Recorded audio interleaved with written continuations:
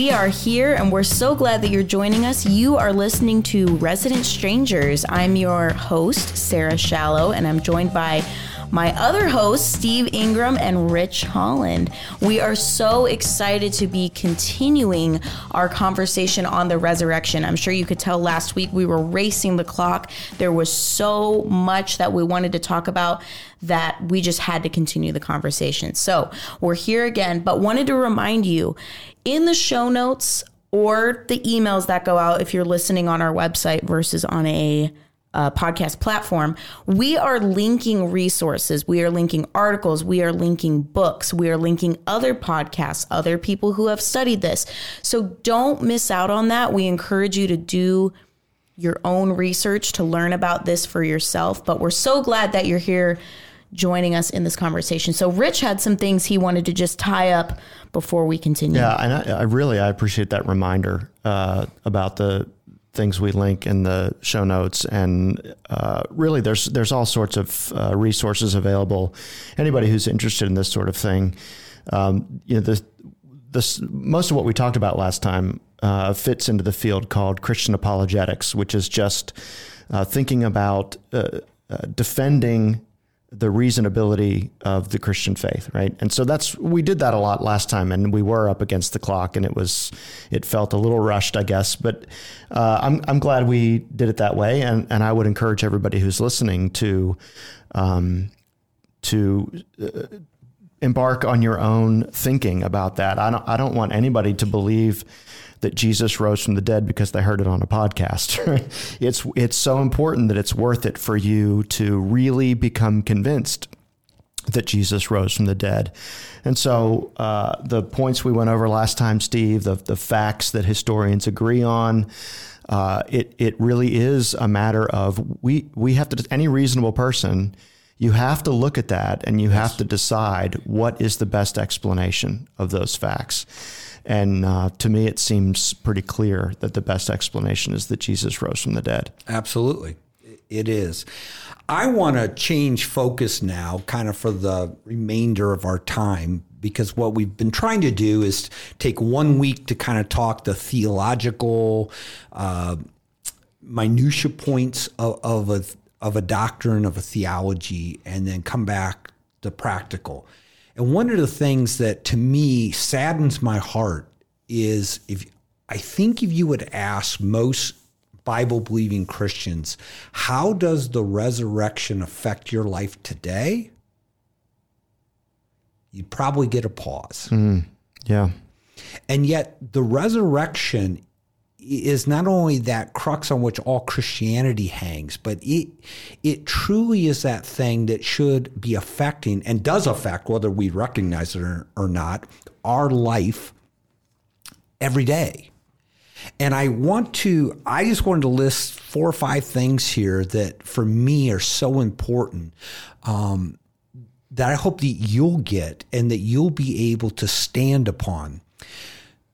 So the first thing, and Rich read this last week there in 1 Corinthians 15, verse 17. And it says, and if Christ has not been raised, your faith is worthless and you are still in your sins.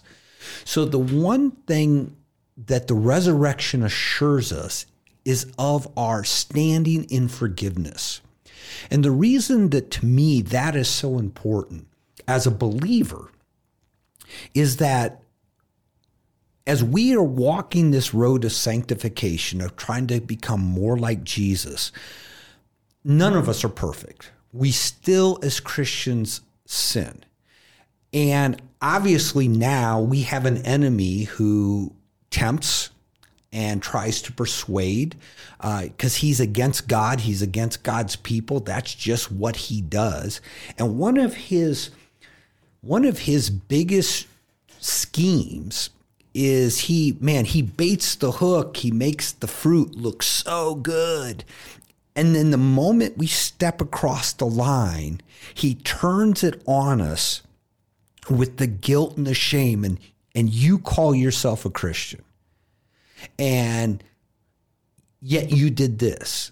Or look about what you did last week. And he wants us to live in the guilt of our sin that has been forgiven, that has been paid for. And what the resurrection of Christ reminds us is that we stand today in the sight of our God in Jesus completely righteous. Not just sinless, but with Christ's righteousness upon us. That we are accepted in the beloved, as it says in the book of Ephesians. And he wants us to have to live in this guilt and this shame of our life that keeps our eyes off of Jesus. Quite honestly, what it does is it puts our eyes upon us. And when we can understand the power of the resurrection is the power that Jesus could do exactly what he said he would do, which was wash all of our sins away, and we can walk in that freedom. Now, does that mean that we just could go sin and go, okay, it's all for? No. No, there's confession, there's repentance, there's all of those things to align our hearts back to the Lord. Which is how, as a Christian, we should always walk with that heart of humility, that heart of repentance and confessing. But knowing that when we have taken it to the Lord, that it's clean. Yeah, let's not go past this too quick. This is amazing stuff here. So you in verse 17, you read it there. If Christ is not risen, your faith is futile, and you're still in your sins. So, Steve, for those of us who have placed our faith in Christ, then we're not in our sins. No, we're not. And we're not guilty before God. No, we stand clean before the God of the universe. He's taken our sin away as far as the east is from the west. He's buried it in the depths of the sea. And I like how somebody added to that, and he's put up a no fishing sign. But the enemy always wants us to go fishing. The enemy always wants to bring up stuff from the past. And that's what causes Christians to live in defeat, that I can't do it. Okay, it works for the pastor and it works for that person, but boy, I can't do this. And what I want you to understand, because Jesus is risen from the dead and you have put your faith and trust in Jesus, that you are part of the beloved. I love that passage in Ephesians 1 where it talks about our acceptance before Christ. But in my mind, the Ingram translation of that is when you show up into the presence of God, man, he gets a smile on his face because you are his beloved child and he sees you in Christ. And again, that is not a license to go sin. In fact, if anything, it is motivation to live for Jesus. But in those moments when we do fail, and in those moments where the enemy wants to drag stuff from the past, what we point to is the empty tomb. Jesus said, I'm going to go die. I'm going to pay for your sins. I'm going to rise from the dead. And that's exactly what he did. And because you put your faith in him, forgiven. And I love that. The second thing he mentions here in 1 Corinthians 15 starts in verse 20, but it's about our future. But now Christ has been raised from the dead, the first fruits of those who are asleep. For since by a man came death, by a man also came the resurrection of the dead. Verse 22, for as in Adam all die, so also in Christ all will be made alive, but each in his own order, Christ the first fruit, and after that those who are Christ at his coming. We are assured that this world is not our home. We are assured of a better day. We are assured of life everlasting, not just even because Jesus told us, but Jesus, by the resurrection, is the first fruit of the harvest of resurrection that is coming. And so we know that we are going to go and to be with him because he conquered death. And so we don't have to fear death. Jesus has already conquered that for us. We know we have this incredible future being in his presence, of being in that world of where there's equity and justice, and there is no more sin, and there is no more sorrow, and there is no more heartbreak, and there is no more broken relationships. Because Jesus has already conquered death. It's begun. So those of us who are in Christ then, who belong to God through Christ, we have to look forward to our own resurrection. Yeah. And Paul addresses that later on in 1 Corinthians 15. Let's see, 42. The body is sown in corruption; it's raised in incorruption. And one of the things, Steve, that the point you're making makes me think of is, and I think this is really, really a practical implication of the resurrection in our own lives, is that when we experience suffering, we look to the resurrection of Jesus to have courage and hope in the midst of our suffering. Mm-hmm. We recognize that, I recognize that my body is broken. I live in weakness. I live in corruption. And I constantly, from the moment I'm, grown up, and I'm now, it's like automatic. The trajectory is decay and death, yes. Right? All of us experience that to one degree or another. Some people suffer a lot worse than others. We think of disease. We think of just accidents and injuries and things like that with our bodies that bring about sometimes very intense suffering that people go through in this life. And this, obviously, this is not the whole answer to the problem of suffering. But we're going to do an episode on it. We were talking before this week. We'll do an episode on suffering. But this is part of the answer, right? This is part absolutely. of what we look to for courage in the midst of our pain and suffering, is that we know that on the basis of Jesus' resurrection, that I look forward to the day where I am raised to new life, that my broken, worn out, corrupted body that suffers weakness and disease and all that is going to be replaced by a new body, a resurrected body where my suffering and my pain are no more. And it all goes back to Jesus. Paul said in 2 Corinthians 4, therefore we do not lose heart, but though our outer man is decaying, yet our inner man is being renewed day by day. For momentary light affliction, suffering, is producing for us an eternal weight of glory far beyond all comparison. While we look not at the things which are seen, but the things which are not seen. For the things which are seen are temporary, but the things which are not seen are eternal. And I don't know what you may be going through today in your life, physically, emotionally, financially, relationally.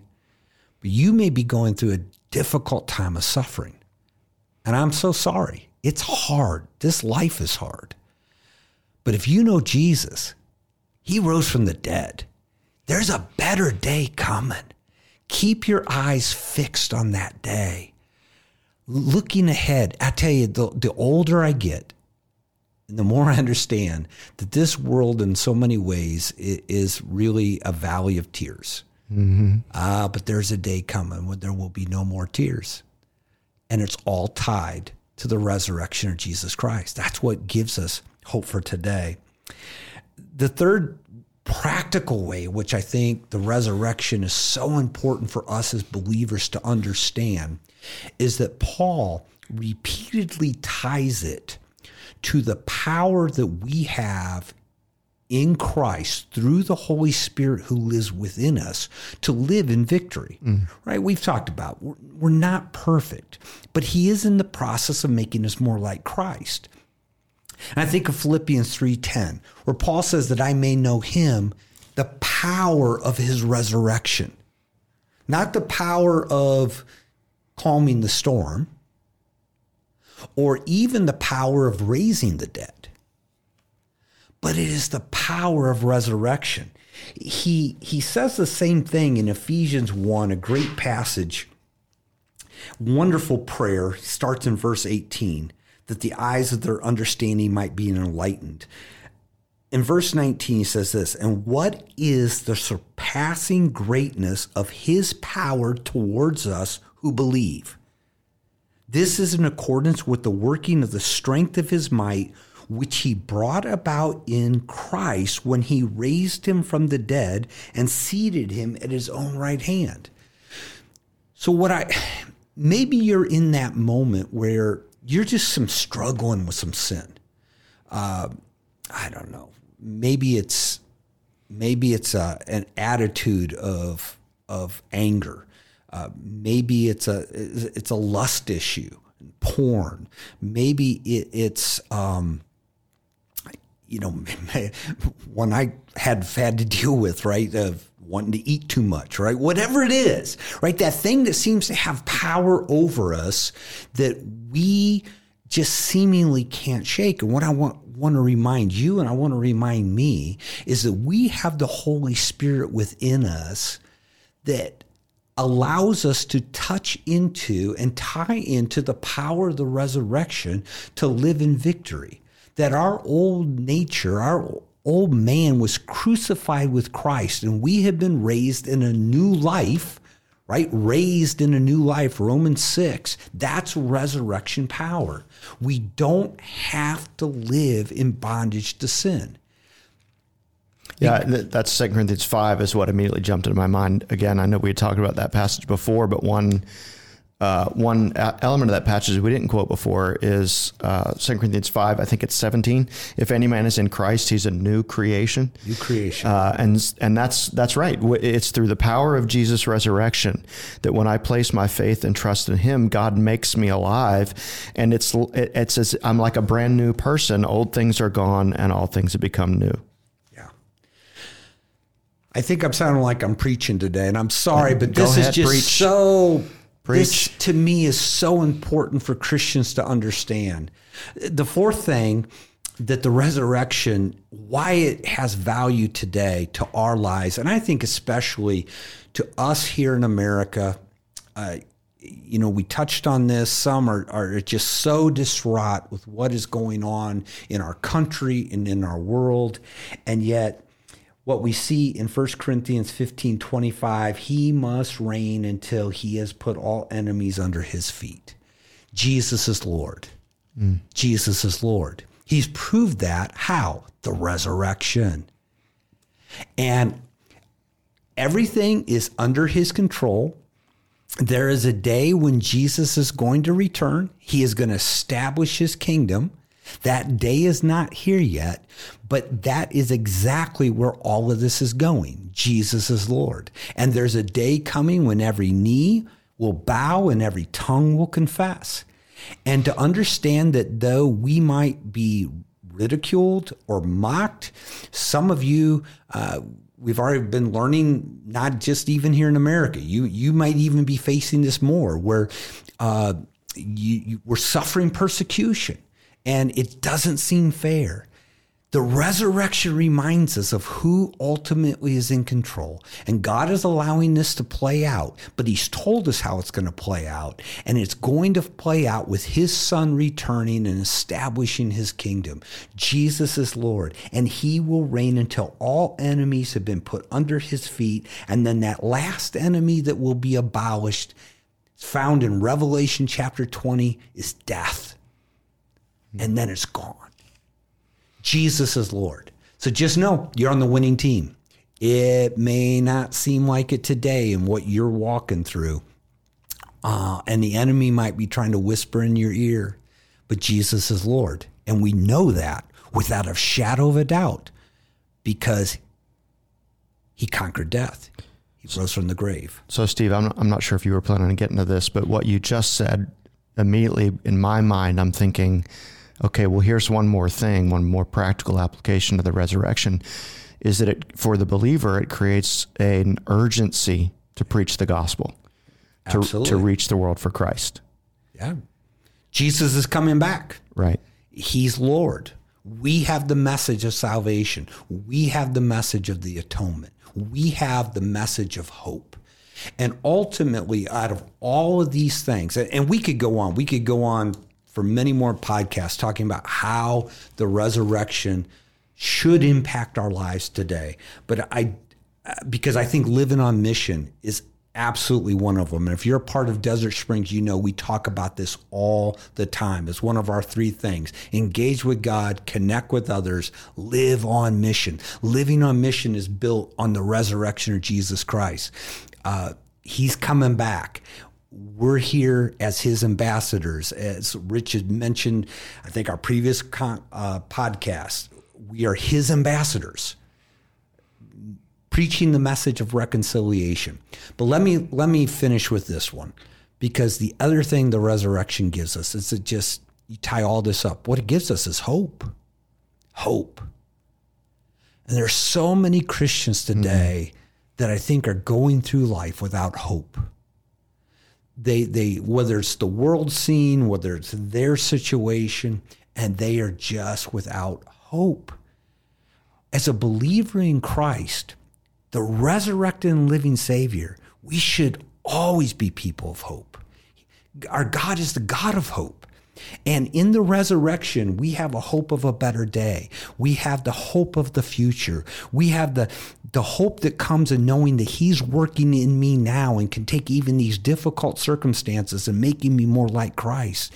There's just hope in whatever situation you're in. If you know Jesus, because of the resurrection, there's hope. God is with you. He can use it. And that's the power of the resurrection. Steve, maybe on that note, maybe you could finish by responding to something here that it's an idea. I think you and I have actually talked about this before, about people who are in a situation where they are hopeless and they're feeling the pressure of that hopelessness, and they begin to put their hope in the wrong things. We live for example, in a very political society. Yep. And sometimes people get the idea that some political party or some political official is the source of hope. Maybe you just wrap it up by how do we keep from putting our hope in the wrong things? We can go a few minutes longer. It's okay. I'm in charge of the clock. Okay. I'll say, let's go for a few more minutes. Sarah's giving you a couple more minutes. Yeah, and I think that's where a lot of Christians in America are right now. There was always hope in a system. System of justice, but now justice system. There was hope in government, and they see betrayal there. There was hope in a political party, or there's hope in a pastor or a church. Exactly, absolutely. And folk, as a believer, the one solid thing that we have on which all of our hope needs to be built is on Jesus. And it is the Jesus who not only was our atonement, but the Jesus who has conquered death, proven himself to be God and the Lord of the ages. And if you put your hope in him, he's never going to let you down. He's never going to fail. It doesn't mean there's not going to be hard times. Not going to mean that you're going to understand necessarily everything. But it means that he is the one who is working, who holds us in the palm of his hands, who has promised us a better day when we go to be with him. We are to be the people of hope. I think that's what sets us apart of people in the world. Yeah, so put your hope in Jesus. Put your hope in Jesus. So there's a song we sing here at Desert Springs, and before, when we've brought up songs, we've been somewhat criticizing them, but I wasn't being critical. But there's a song we sing, and I just love this verse, and I think it just totally brings together everything we've said in last week's episode and this week's. And on the day you call me in to heaven's sweet embrace, I'll see your scars, your open arms, the beauty of your face. Through tears of joy, I'll lift my voice in everlasting praise. Hallelujah. Hallelujah. Christ is risen from the grave. Yep. That's Christ is Risen by Mac Brock. That'll be linked in the show notes. This has been, I would say, probably one of the most powerful episodes we've done so far. This is one I would encourage everyone to share. Share this episode. I mean, we hope you've been sharing other ones, but share this episode, put it out on your social media, send it to your friends, send it to your family. This is what we want people to know. So thank you so much for joining us. Next week is Thanksgiving, which we're excited about, and we're going to talk about that. So we hope you'll join us next Tuesday. thanks for listening to Resident Strangers, a podcast ministry of Desert Springs Community Church in Goodyear, Arizona. Resident Strangers is hosted by Steve Ingram, Rich Holland, and me, Sarah Shallow. Our show is produced by Brandon and Brittany Petrie, and again, me, Sarah Shallow. If you like our podcast, please remember to share, subscribe, leave a review, and visit dscchurch.com for more information.